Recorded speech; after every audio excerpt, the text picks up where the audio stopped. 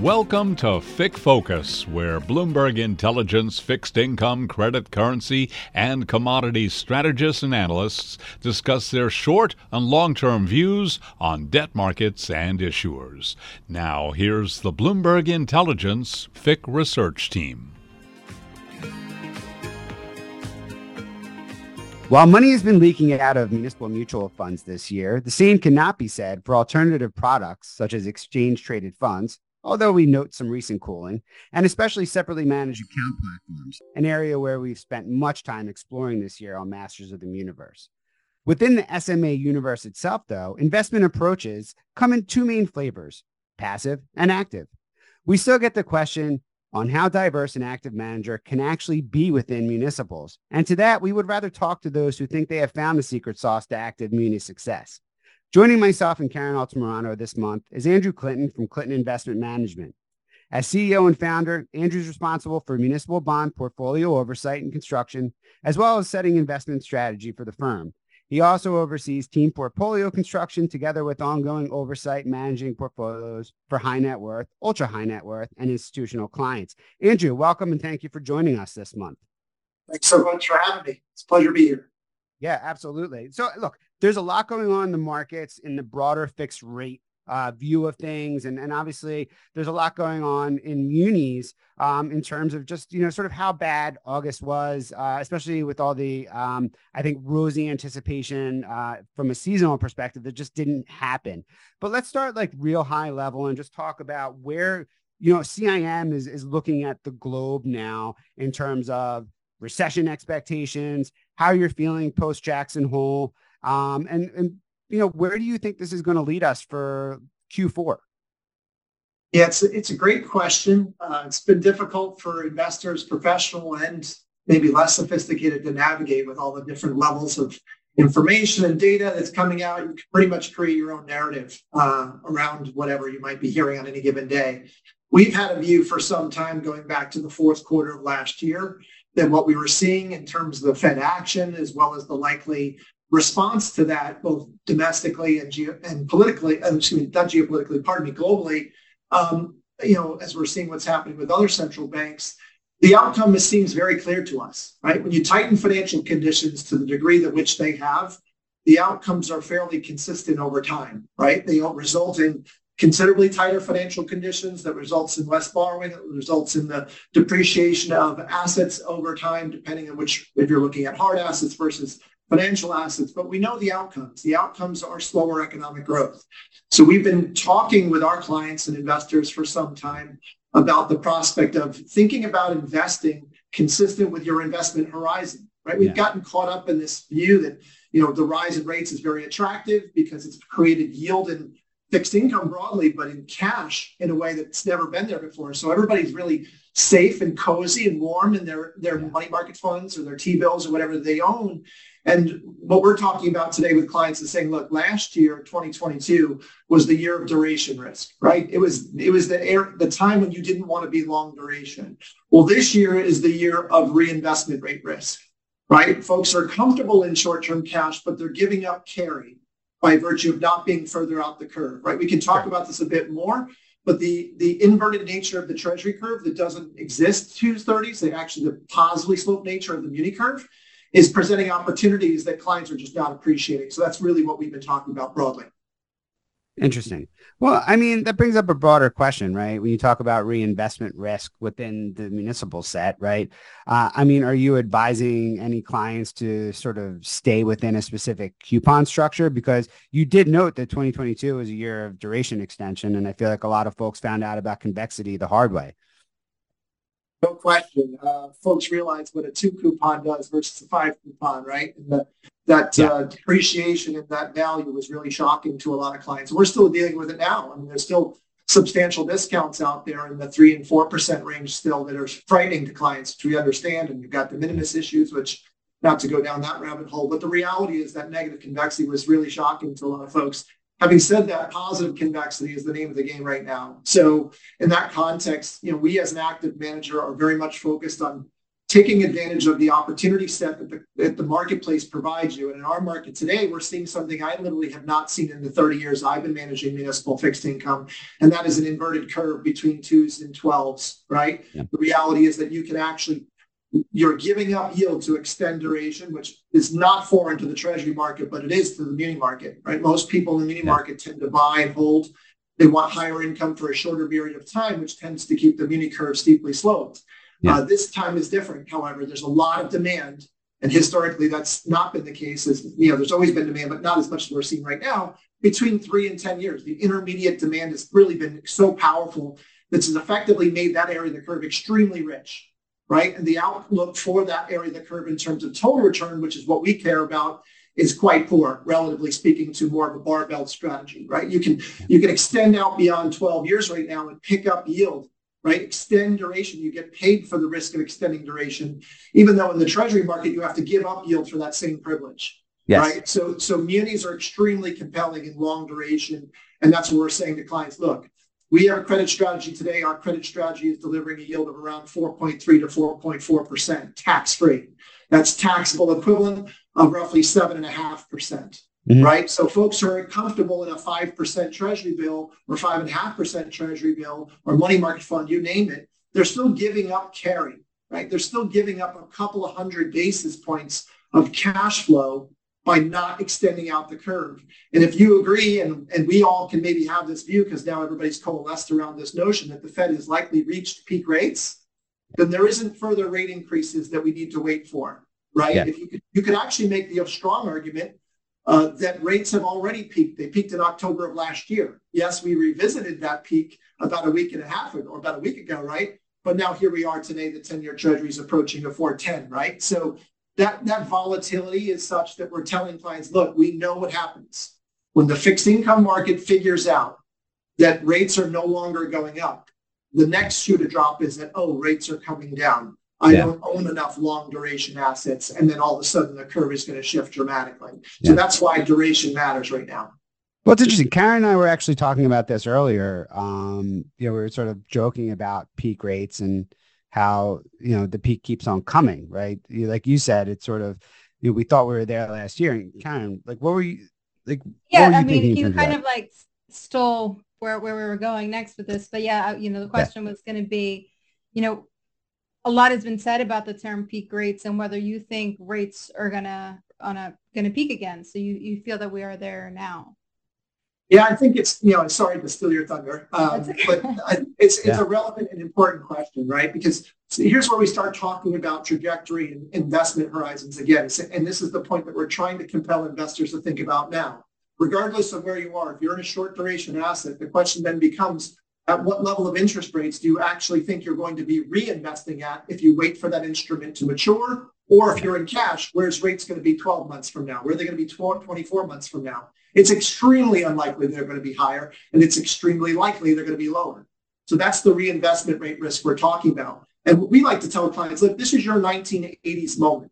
Right? You go back to 1982, you can invest in money market funds at 23%.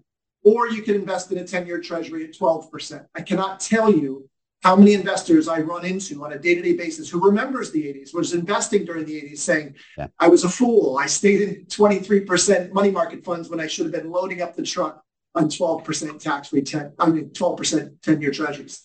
So, so that's the point that we're making, saying, hey, look, don't get seduced by short-term because it's not going to last. And Isn't that the risk of munis though, right? If we load up the boat on long duration munis and we are at the peak, right? Isn't the risk that they're just going to get called away from me, 2 years from now, 1 year from now?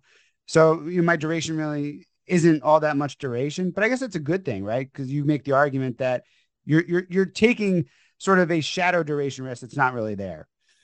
So it's an interesting point that you make because it really distinguishes the two different mindsets in our marketplace between a passive approach that thinks about buying a bond and never selling it and holding it to maturity, and we're having it called away throughout the life of the security, and an active approach that's really focused on delivering total return, right? Not just the cash flow, which now we can say that will likely represent the majority of one's return over time for sure, but there's the duration component again, right? And so here we like to use the example from a duration component that really gets people's attention. and especially at this very moment, historically, on average, over history, the return of the 10-year Treasury 12 months following a Fed rate pause is what? 18% positive return is the answer to that question.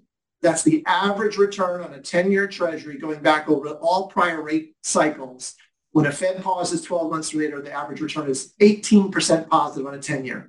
It's 28% positive on a 30-year Treasury following a 12 months following a Fed rate pause. So that's the kind of point that we're trying to make to investors today, saying, look, the return opportunity in fixed income is like nothing most folks have seen in their investing experience, right? You have to go back to the financial crisis, 08, 09, to have a similar return trajectory. And that's what we're really trying to say. So to your point about calls, it's important, right? Thinking about your exposure to reinvestment rate risk is not just maturity, but it's also, hey, the bonds get called away and now I have to reinvest at a lower interest rate environment. We're saying yes, but the benefit of being an active manager is that what we're doing is we're constantly monitoring the portfolio structure year in and year out, right? So you buy a 10-year bond, you hold it for a year. Well, now it's a 9-year security, a 9-year call, pardon me. A year from then, it's an 8-year call. A year from then, it's a 7-year call. There's no requirement that you have as an investor, the beauty of the negotiable instruments that we manage, that you hold that forever, right? We would say just the opposite, right? Let's say that I'm right, or that we're right in terms of our view, and that rates come down precipitously as we expect over the next 12 to 24 months. And let's say that our returns for our clients are significantly positive, not just the cash flow they've gotten, but principal appreciation as well. Well, the good news is they now have an embedded gain. Most clients would say, well, I don't want to sell that bond, even though I have a gain in it, because I'm going to be giving up the cash flow, right? That tax-free cash flow is there, and I want to keep that forever. We're saying to clients that that reflection in market value appreciation is already incorporating a lower interest rate environment. Yeah. So what you want to do is you want to capture that gain. You want to harvest that gain, because if you don't, it's absolutely guaranteed to go away as that bond amortizes to par over time. Yeah. Right? Well, so, yeah, go ahead. No, I was going to say, if the Fed has anything to do with it, we can use some of those gains to offset the equity losses that are they'd like to see embedded in portfolios. Right. No, that's a fair point. Absolutely. Well, and it's funny you mentioned that too, because that gets back to the overriding theme, right? Is that let's go back in history and think about prior periods of rate hikes, right? So we all know what this one is, but what we didn't really talk about, which I think is amazing that it seems to be escaping the narrative right now, is that just a couple of months ago, we were talking about the intransient nature, the embedded nature, the stickiness of inflation, right? A year ago, we were vanquishing the word transitory from the Wall Street lexicon, right? You were not allowed to even utter that term. And yet, if I had told you a year ago that by July of this year, you would actually see inflation down almost 70% year over year, most would say that's somewhat transitory or even meaningfully transitory, right? And we know that that number is heading down with a high degree of confidence, because we know ownership equivalent rent is heading down, and that's a third of CPI over the next 6 to 12 months as well. Yeah. Sticking with that topic, coming out of Jackson Hole, the tone was that the Fed will not be happy until things break in the market. No, they definitely want to break things. What do you think has the best chance of breaking? Is it going to be housing, wages, jobs? So it's a great question. Again, I'm giving you a lot of compliments for questions. Because it requires thought, right? They're welcome. The reality is that something already broke, right? The regional banking system is already broken, right? And it's not improving from here, right? We just saw another bank fail recently, without naming names, right? There's a number of banks that failed. We learned that SVB at the very beginning was, oh, don't worry about it, it's idiosyncratic, right? It's the Signature Bank was, oh, don't worry about it, it's a crypto bank, right? Oh, don't worry about Credit Suisse, that's been happening for some time. It's constantly, here's what's in my hand over here, don't pay attention to what's over here. Bernanke was famous for saying, if you don't have a healthy banking system, you don't have a healthy economy. And the reality is we simply don't have a healthy economy. We got 2 consecutive months of below 200,000 job gains. That's down from 500,000 in January, right? The trajectory is decidedly down.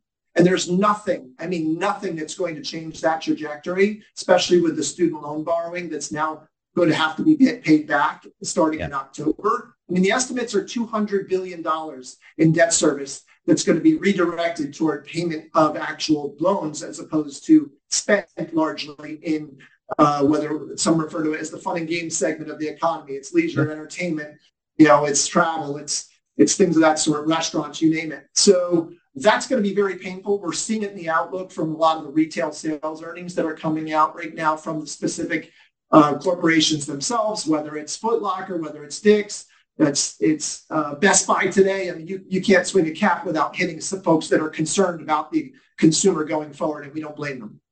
Yeah, absolutely. And that's going to have a direct impact on munis, which I think is a good way to sort of bring the conversation, back into our market directly.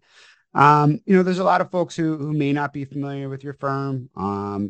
We have the fortunate luck of being familiar with you guys. Tell us a little bit briefly about CIM and just some of the, solutions that your firm offers, just so people can have a better sort of perspective on who is this guy prognosticating about the market right now. So thank you very much. We admit it that we are a boutique manager. We don't hide from that. It's the benefit of our size actually that gives us advantage, right? We get the question a lot from both advisors and clients and institutions saying, well, how do you compete with large institutional managers? And we simply say, take a look at the track record, right? If there is an advantage to being large, it will be evident in the performance. And what we've seen over the course of our history is that's simply not the case. We've consistently outperformed peers and benchmarks.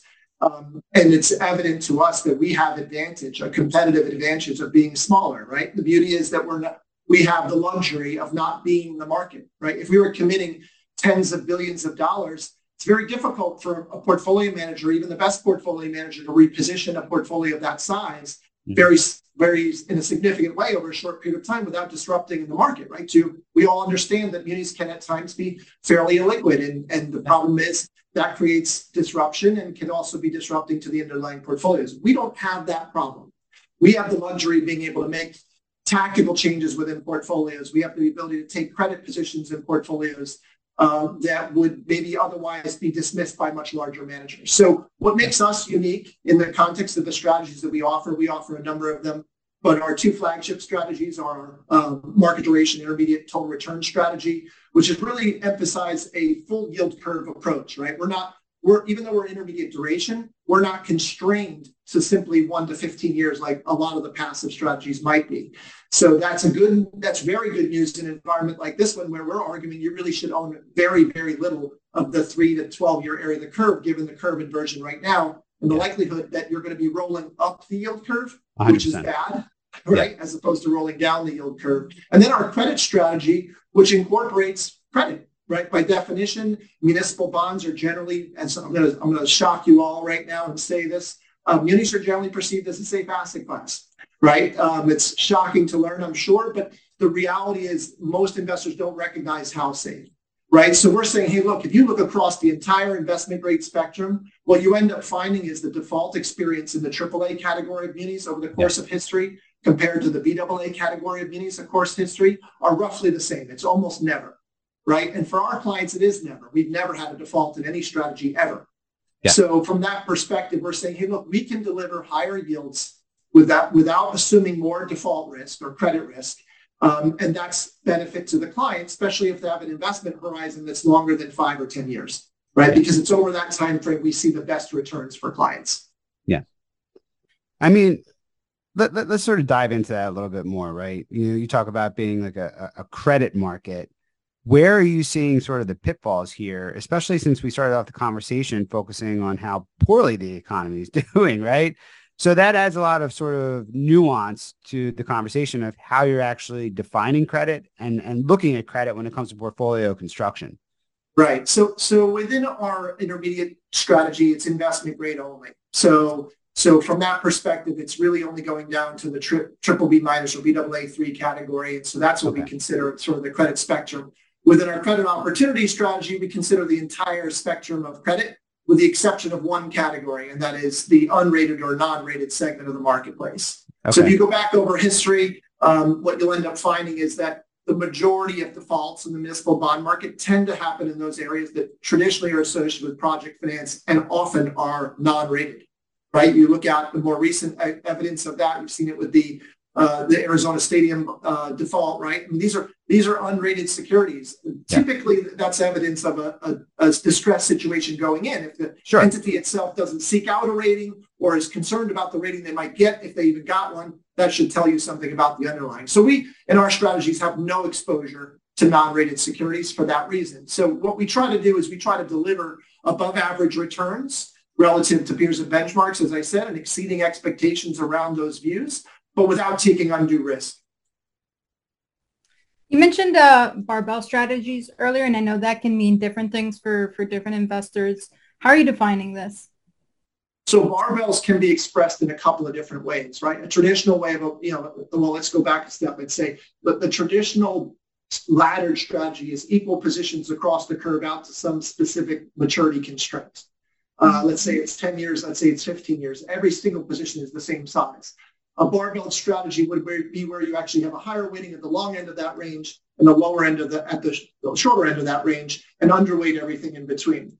That's one way to express it. There's another way to express it because you can do it in the context of duration, which is a bit more complex because the effective durations on the bonds can give you the same exposure and avoid that area of the curve that's most likely to underperform. So what do I mean by that? Buying a 5% coupon with, let's say, a 3-year call still has roughly a 3-year duration, right? Even though you're taking 3-year exposure. So I may not like the 3-year area of the curve from a total return perspective, but I like the 3-year duration because I need to still maintain my duration target relative to benchmark. So if I want to be biased long relative to my benchmark, that's great. That's what I'm going to do. But that doesn't mean we're going to go out and buy 30-year zeros that have a 30-year duration and with a benchmark of, let's say, 7, right? That would be inappropriate in terms of a risk exposure that we would take within portfolios. So we do it in the context of structure, right? We take a duration exposure based on structure and therefore avoid those areas of the curve. And we can actually pick up yield by doing that, right? Because you're getting the effective duration of a short-term bond by virtue of the shorter call and premium coupon, because as the yields fluctuate, the bond's duration and sensitivity changes as rates is the same as the 3-year duration, but you get the yield of a longer duration asset, right? So it's really the best of both worlds, which is why we see value in it. How flexible are you guys when it comes to the front end of that barbell, right? One of the things that we've been, sort of hammering on all year is that there comes a time from a ratio perspective where munis just don't make any sense, right? And inflexible managers, I feel like, are at a competitive disadvantage in this market because, like it or not, treasuries just make the most sense. So, I mean, do you guys have that sort of same ability to pivot between taxable options and exempt options? And because I know it's a hard concept for investors to get their mind around, right? Like, hey, yeah. I'm in an exempt strategy. Why am I paying taxes?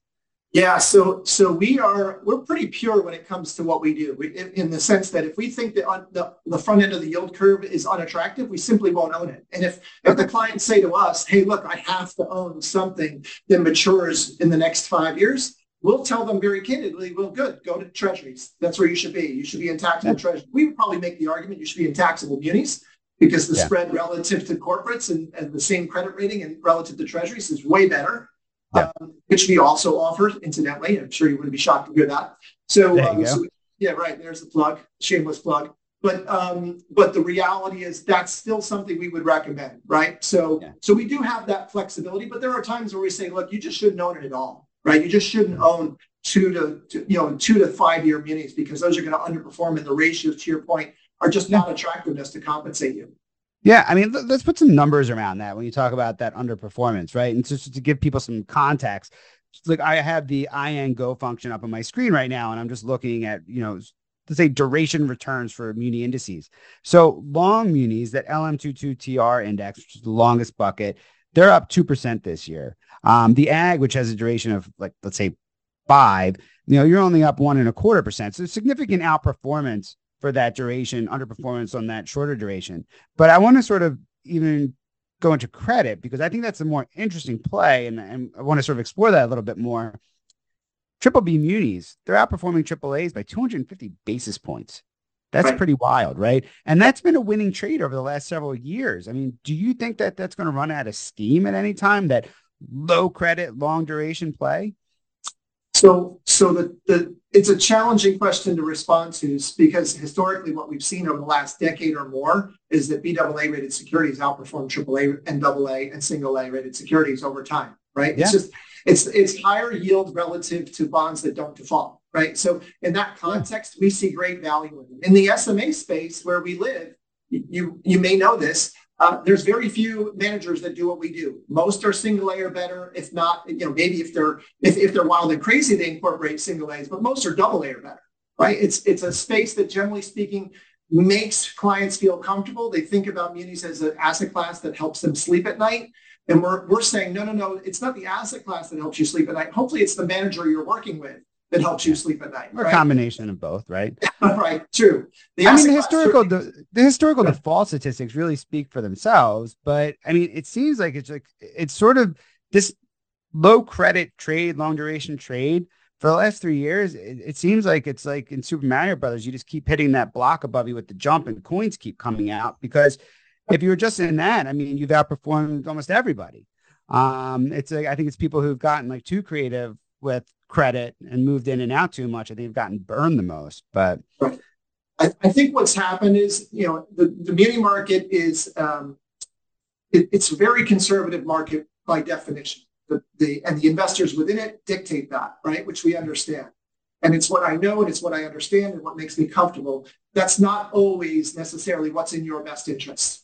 Right. And so we as an active manager are saying, look, let us lay this out for you. Let us describe what types of risks that you're taking. Let's help you understand what the actual return opportunity is. And then let's arrive at a solution that's best for you. So ultimately, what we try to learn from the market, as we started the discussion, we try to think about in the context of what the market is offering you. Well, guess what? Prior to 0809, the credit market in munis primarily didn't exist, right? It literally did not exist.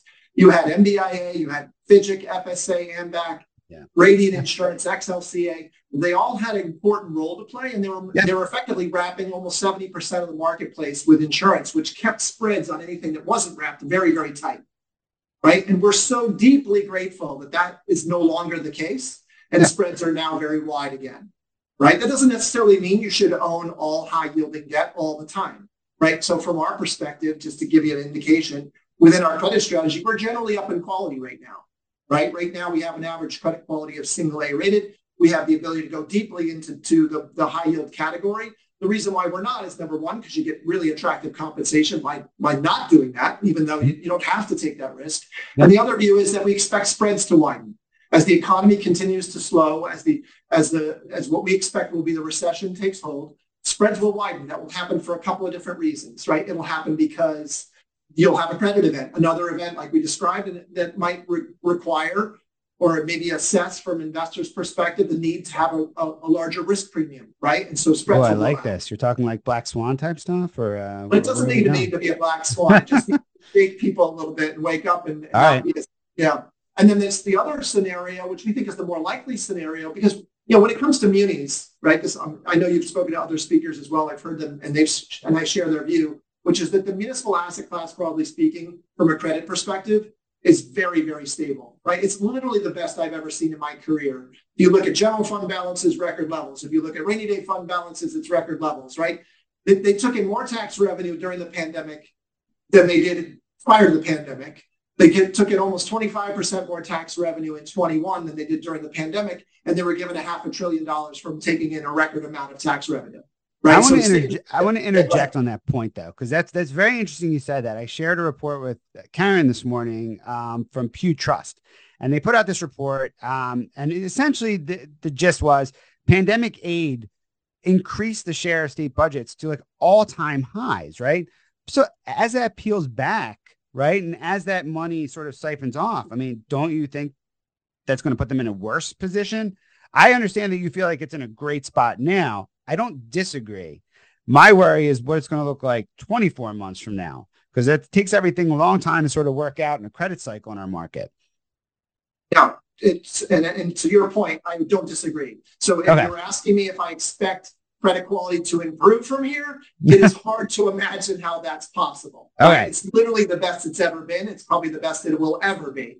Having said that, we also know that they're sitting on, and this is not our estimate, we've heard this from S&P, they're sitting on roughly $250 billion of unspent stimulus / American Rescue Plan money. Right? That's a couple of years of operating revenues, even if they were, let's say, asleep at the switch and not managing their expenses with their revenues, which we know 9 out of 50 states have balanced budget amendments, so they will. State and local governments have the tools necessary to make difficult choices. We know they generally don't like to make difficult choices, and it typically takes a crisis for them to do it, but they do, right? They've gone through recessions, very severe recessions in the past, and they'll successfully navigate this one as well. But so to your point, we're not necessarily saying that we're going to see substantial upgrades from now until the cows come home. What we're suggesting is that it's going to remain stable. It'll be difficult, and there will be instances of credit deterioration for those smaller municipalities that may not be as, let's say, fiscally conservative, but we're fairly comfortable with the broader theme of stability within our market. We're not expecting a significant increase in defaults. And only we can say that because we've gone through a number, and I've been through a number of recessions where we've seen, even in very severe recessions where state and local governments were not as well prepared, right? We're not as flush with cash. And they were managed to navigate those experiences as well. So we feel pretty confident about this one also. You know, it's interesting. We were looking at a heat map earlier, and on a historical basis, August has really been a good month for munis, right? Over the last, let's say, 22 years, there's only been 6 years of negative returns in August. Not that much. What's more interesting, 4 of them have come in the last 4 years, 2023 included. So that's really kind of surprising. It's like almost like it's something has changed with the pandemic, that August is now sort of this horrible Ides of March period for the muni market. And, you know, I think that sort of gives into what Karen and I were discussing earlier about summer technicals, right? Like, can we count on them? Yeah, I think what we've seen over the last few years is that the market is becoming more sophisticated, right? People are becoming more aware of the seasonality of the municipal bond market. Historically, we typically know that there's a lot of inflows during the June, July, August period, the January, February, March period, right? And we know there's less flows during the September, October, November period, right? And so historically, what we're starting to see is clients and managers being more aware of that. And so less driven to buy at the end of August when they know that September is coming, right? And there might be an opportunity for an increase in supply to take advantage of some weakness. We would argue that ultimately, we're talking about the icing in the cake at this point, right? Well, while clients could get a better deal, let's say in September, there's no certainty around that. It really depends on the notion that there's going to be a lot more supply that's going to put pressure and there won't be demand to support it. That may not be the case. Our concern is this, right? We often talk about bull markets and fixed income taking the stairs. It's bear markets taking the stairs and bull markets taking the elevator down when rates fall. And the last couple of days are a good example of that. Clients could be sitting there waiting for the exact right moment to get into fixed income, and rates can move 20 basis points in a day and a half, which we've seen in the last couple of days, right? I mean, and then it moves another 30, 40, 50. And if you're just thinking about getting into the market and transitioning, it takes time to build portfolios. It takes time to identify securities and structure a portfolio optimally. So we're saying, hey, look, try not to time this market. You're already getting equity-like returns from the cash flow alone, right? So 7.5% taxable equivalent return that we're delivering in our credit strategy today, that's close to equity-like just in cash flow. Yeah. Right. And if rates fall dramatically, as we expect them to over time, the return on from a total return perspective is going to be even greater. So yes, maybe there's a chance that rates could rise another 10 or 15 basis points from here. We're not smart enough to know. All we're suggesting is there's great value today. Don't waste time. Start now. Right. And we're trying to compel clients to do just that. So it sounds like you're feeling relatively, positive about the market. The time is now to kind of step back into munis. You're feeling pretty positive about credit. So what challenges do you see for munis for the remainder of the year, especially now that reinvestment season is now behind us? So we could see, and maybe it'll be temporary, just, maybe hopefully just September. But what do you expect? What challenges do you see for munis for the remainder of the year? So our biggest fears live in 2 different places. The first is sort of the obvious one, which is, all right, what could cause our optimism and our constructive outlook for fixed income specifically, but munis in particular, to go completely wrong, right? And the reality of that is it's an extremely unlikely scenario, but it's a scenario where the Fed, let's say, wakes up tomorrow morning or very much in the near term and decides to start cutting rates extremely aggressively, very rapidly, right? They've promised us they're not going to do that, right? We got Jackson Hole to affirm that, hey, they're going to keep rates high for a long period of time. They're going to wait for the inflation rate to get maybe as close as possible to 2%. I would argue they're almost there, right? You're at 3% CPI already. You're only 100 basis points above their target, and they're not even cutting rates at this point. They haven't even paused officially yet, right? So the reality is we think it's a very likely scenario, and it's important to distinguish between these two views that when people talk about soft landing, hard landing, we want to make sure that we define that properly. Soft landing, as we look at it, is no recession, right? It's not a mild recession, because a mild recession is still a hard landing, right? Mild recessions are not good, right? Anybody who thinks that a mild recession is a good thing, just go back to the last one in 2000, 2001. You had a 3-year bear market in equities after that mild recession. So the folks who are talking about soft landing are calling for something that's only happened once in history. That's not how we invest. Right? That's not how our clients want us to invest. They don't want us swinging for the fences and hoping something that never happens will happen this time. Also, if you go back to the one time it happened, it was during the Greenspan days, and he was already aggressively cutting interest rates because he had realized that he had gone too far. Right? This Fed seems very deliberate in their action. So we're not worried about that. The other concern, as we think about from the perspective of, not fear necessarily, but opportunistically, what we're concerned about for investors is what's been lacking from the muni market year to date, which is retail participation, right? We had record outflows in munis last year. Over 140 billion flowed out of open-end funds last year. It was very difficult for the broader market to digest. Thank goodness the SMAs like ourselves and others were fortunate to be a part of that on the other side of that. We're grateful. But at the same time, retail is largely not back, right? If retail wakes up one of these days, and I don't care what day it is, tomorrow, next week, next month, and says, oh, I don't own enough munis, there are not enough bonds to buy. We're struggling right now to find enough securities. We're fortunate that we've been able to, as a smaller manager, identify deals and opportunities. But if everybody decides to come into this market very quickly, the ratios that we see right now could go even lower. Right? How are you measuring retail not participating? Because that's an interesting point, right? Yeah, we're looking at it. Go ahead. Yep. No, go ahead. I was just going to say that we kind of look at it in terms of how retail is changing, more so not participating, right? So yes, we hear anecdotally from retail desks that they're slower, without a doubt, right?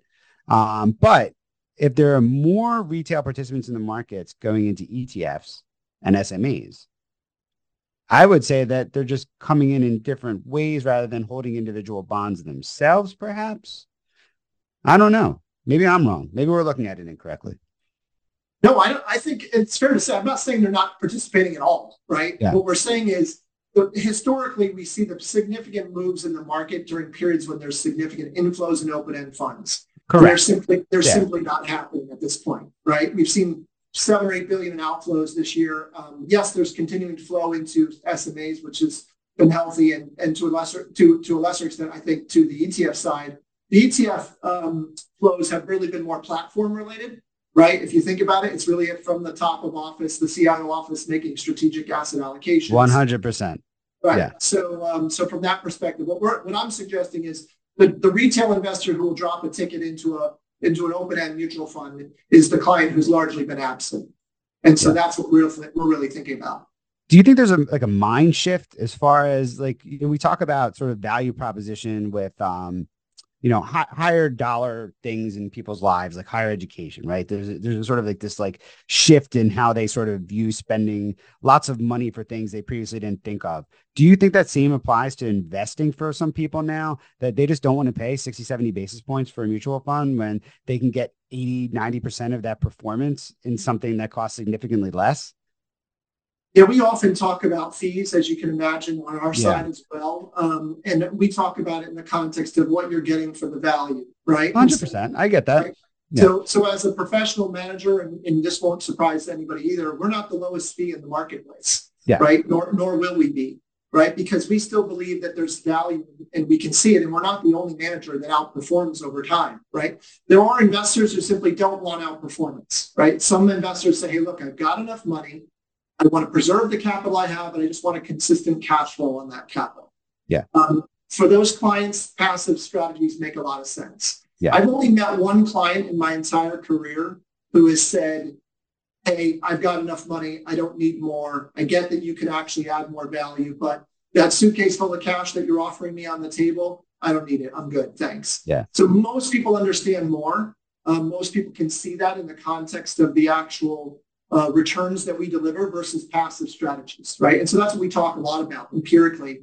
What do total return, so like very good managers return for you versus, so what are you getting for what you pay? Yeah. And so that's really where we're focused. So we're talking about recession, and this is an area that's absolutely fascinating to me as far as like, what are the actual shakeouts of the pandemic and a recession going to be on our market long term? Because I think it's very cloudy to sort of parse out right now what the muni space is really going to look like from a credit perspective 5 years down the road. Karen and I have some thoughts on that. We'd love to hear your thoughts on that, on where you think will be the big, let's say, losers and winners as far as, where you think the better areas of credit would be if we go into a recessionary period that's prolonged. Yeah, I think it's hard to say with certainty, obviously. I mean, there's a lot of change that has taken place since the recession, a lot of sort of pain points that have been revealed, which we generally already know, which is the depth of our market is changing, right? Where the actual sources of capital from are changing as well. So from the perspective of the way the market is changing, we're seeing more and more power and influence from the buy side, whereas the sell side typically were more committers of capital and would provide a narrowing of bid to offered spread. We're finding that more so on the buy side ultimately. I'd like to see a little bit of that come back, right? Like we'd like to see the dealer community more engaged, but the challenge is that munis, generally speaking, are perceived as a lower margin business, right? So it's an area to cut, it's an area to reduce, and so ultimately we all kind of have to navigate a little bit less liquidity, but at the same time we think that's okay because we think that liquidity is something that folks pay for that they never use, generally speaking, in the muni market. Right? It's like, well, I go to the asset class because I have the safety and security of the underlying principal, and I can get access to that money if I need it. But for the most part, I never need it. Right? Yeah. And most of the investors that we work with generally stay invested for at least 5 to 10 years, if not longer. Right? Mm-hmm. A lot of the institutional investors may need to stay in there from a corporate cash perspective inside of 7 years. But for the most part, longer term investors, by definition, are going to benefit from not accessing that liquidity. Right. Yeah. So, and that's our point, saying, look, the bonds in our marketplace that are the most liquid are the AAA rated bonds. They're the AA rated bonds. They have the narrowest bid to offered spread. They also have the lowest yield. Right. So if you're an investor and your objectives are to get the highest yield and the highest return over time, and you have a longer term investment horizon, it benefits you to own something other than AAA and AA rated securities because you're getting paid for the fact that you're not utilizing that liquidity. Because I'm not suggesting that a AAA rated bond and a BAA rated bond, let's say, have the same degree of bid to offered spread, right? There's less demand for BAA rated securities because it requires credit work. It requires credit research. Just because they generally don't default doesn't mean you don't need to do underlying credit research. You do, right? Yeah. And because credits do deteriorate. They may not default, but they could easily go from BAA to BB to single B, right? We've seen that happen before. So redlining is almost as bad as a default in some instances. Exactly. So, and we want to avoid that as well, as you can imagine. Of course. So, but what we're saying to clients is, hey, look, take advantage of the opportunity that presents itself. So that's an important shift in the marketplace. There's ongoing dialogue and education. I think clients, you guys did, there's a piece on Bloomberg recently where they were talking about the advent and the increase, interestingly enough, in transaction costs, right, for retail investors. I think a lot of retail investors generally don't understand that, right? What is the transaction cost? What is a commission? What is a markup? What is a sales credit? We as a independent manager can talk openly about that. And we talk openly about our own fees. We're fully disclosed and fully transparent. And so we're trying to help investors understand the broader market so they can make the best decisions for themselves. And oftentimes that comes through education, right? It comes through just sharing knowledge and information about a relatively opaque marketplace. It's tough when you're in a space, as you guys know, over 60,000 individual issuers. In theory, it's really difficult to get your arms around the muni market, broadly speaking. We don't even do it, right? Like, but people come to us and say, hey, look, you're a boutique firm. How do you cover 60,000 issuers? And we say very candidly, we don't, right? We don't need to, right? We have a core group of issuers that we know and are very, very comfortable with and followed for decades, and we think are appropriate for our clients. We don't need to own every single credit in the market to deliver very attractive returns. So that's another, I think, specialization that we have that maybe others might think differently about, but that's important because we think that it's better to know the credits you hold than own every credit that happens to exist. Absolutely. You mentioned liquidity earlier. We're seeing that dealer holdings of munis are still hovering near pandemic lows. Oh yeah. Do you see that returning? I think it will return. It's interesting because basically everybody's waiting for Godot in a way, right? Like, we're all waiting for retail to come back, right? Because when retail comes back, that gives dealers the comfort level that they can take risk on positions and then sell them to a mutual fund or another buyer, wherever that retail investor is putting their assets, with a high degree of confidence.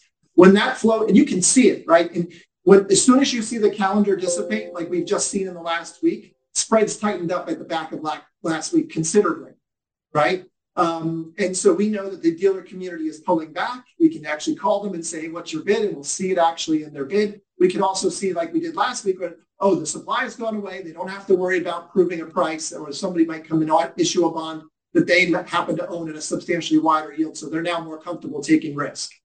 So that's something that we often follow very closely. So our market still tends to be very, very technically driven. And so we follow that. Do I expect liquidity to improve? Yes, but it'll be when retail returns, right? Because that will give the confidence to the street to actually step in a significant way. And they just haven't been able to have that confidence recently. All right. So I know we're running on time here, but I did have one more question. Obviously, what's coming up in the next year is extremely important for a lot of reasons. But we have a presidential election, and I think that is very impactful to our market in different facets. Obviously, tax rates being, the largest impact to our market. And I think to a lesser degree is the exemption actually being under threat. But, what are your views on those two topics and, to sort of wrap up everything today? Yeah, so the outlook for the election is a significant one. It's one we're following closely. The politics of the moment obviously demand us to pay attention, not just at the federal level, but the state and local levels, and maybe even more so. So I think the thing that we're encouraged most by is that divided government from a municipal bond perspective is a very, very good thing, right? It requires compromise, and in some cases, the stalemate themselves actually beneficial. As it relates to the tax exemption, we've been down this path before. There's been, a recurring theme of the potential of losing that tax exemption. We're fairly constructive on that likelihood being very, very low. And the reason why we say that with a high degree of confidence is because the nature of munis is they benefit multiple constituents, right? The constituents that they primarily benefit is the actual citizens of the communities that are doing the public works, whether it's clean water and sewer, whether it's power, whether it's mass transit, student loans and education, you name it. The reality is it could be housing. There's so many other areas of the country that benefit from the lower interest costs that municipal bonds enjoy by virtue of their tax exemption. So governors love them, local elected officials love them, communities love them because they build schools and recreation and parks. And so you've got that really powerful constituency that does not want to see that net interest costs associated with delivering those services increase dramatically. And then you have the other side, right? You have the investors themselves, whether they're high net worth investors, and many of them don't even have to be now, right? In some cases, if you're further out the curve, you don't need to be a high net worth investor to benefit from the tax exemption of munis, given the ratios there are still beneficial. But the reality is that individual investors benefit from what we know about munis, their safety of principal primarily, but also that tax-free cash flow is something that they can take confidence they will get every single year until their bonds mature, or if they have a manager they know that there's going to be good value being delivered there. So you've got multiple constituencies that want these things to exist and want them to exist in tax-exempt form. It's a fairly obvious statement that there are certain political, let's say parties, but I will say individuals who support the idea of doing away with it because they feel as though that municipal the tax-free nature of municipal bonds benefits specific constituencies that they don't support. You can call them the blue states, you call them whatever you want, but the reality is New York, California tend to be really big issuers of municipal bonds. But you know what? So does Texas, right? So does Florida. So the reality is that, and as we think about the infrastructure investment that's going to take place over the next 10 years, we're going to need the municipal bond market to do it, right? And so we've seen good examples of select PPPs, public-private partnerships that have been successful, LaGuardia and others. That's a good thing, but it's not going to be the entire market, right? And so our point is that over 100 years of experience shows the municipal bond market does a really good job of providing funding for these projects, and we just don't see it going away anytime soon. All right. Well, thank you so much, Andrew Clinton Investment Management. Appreciate you having you here, and have a great Labor Day weekend.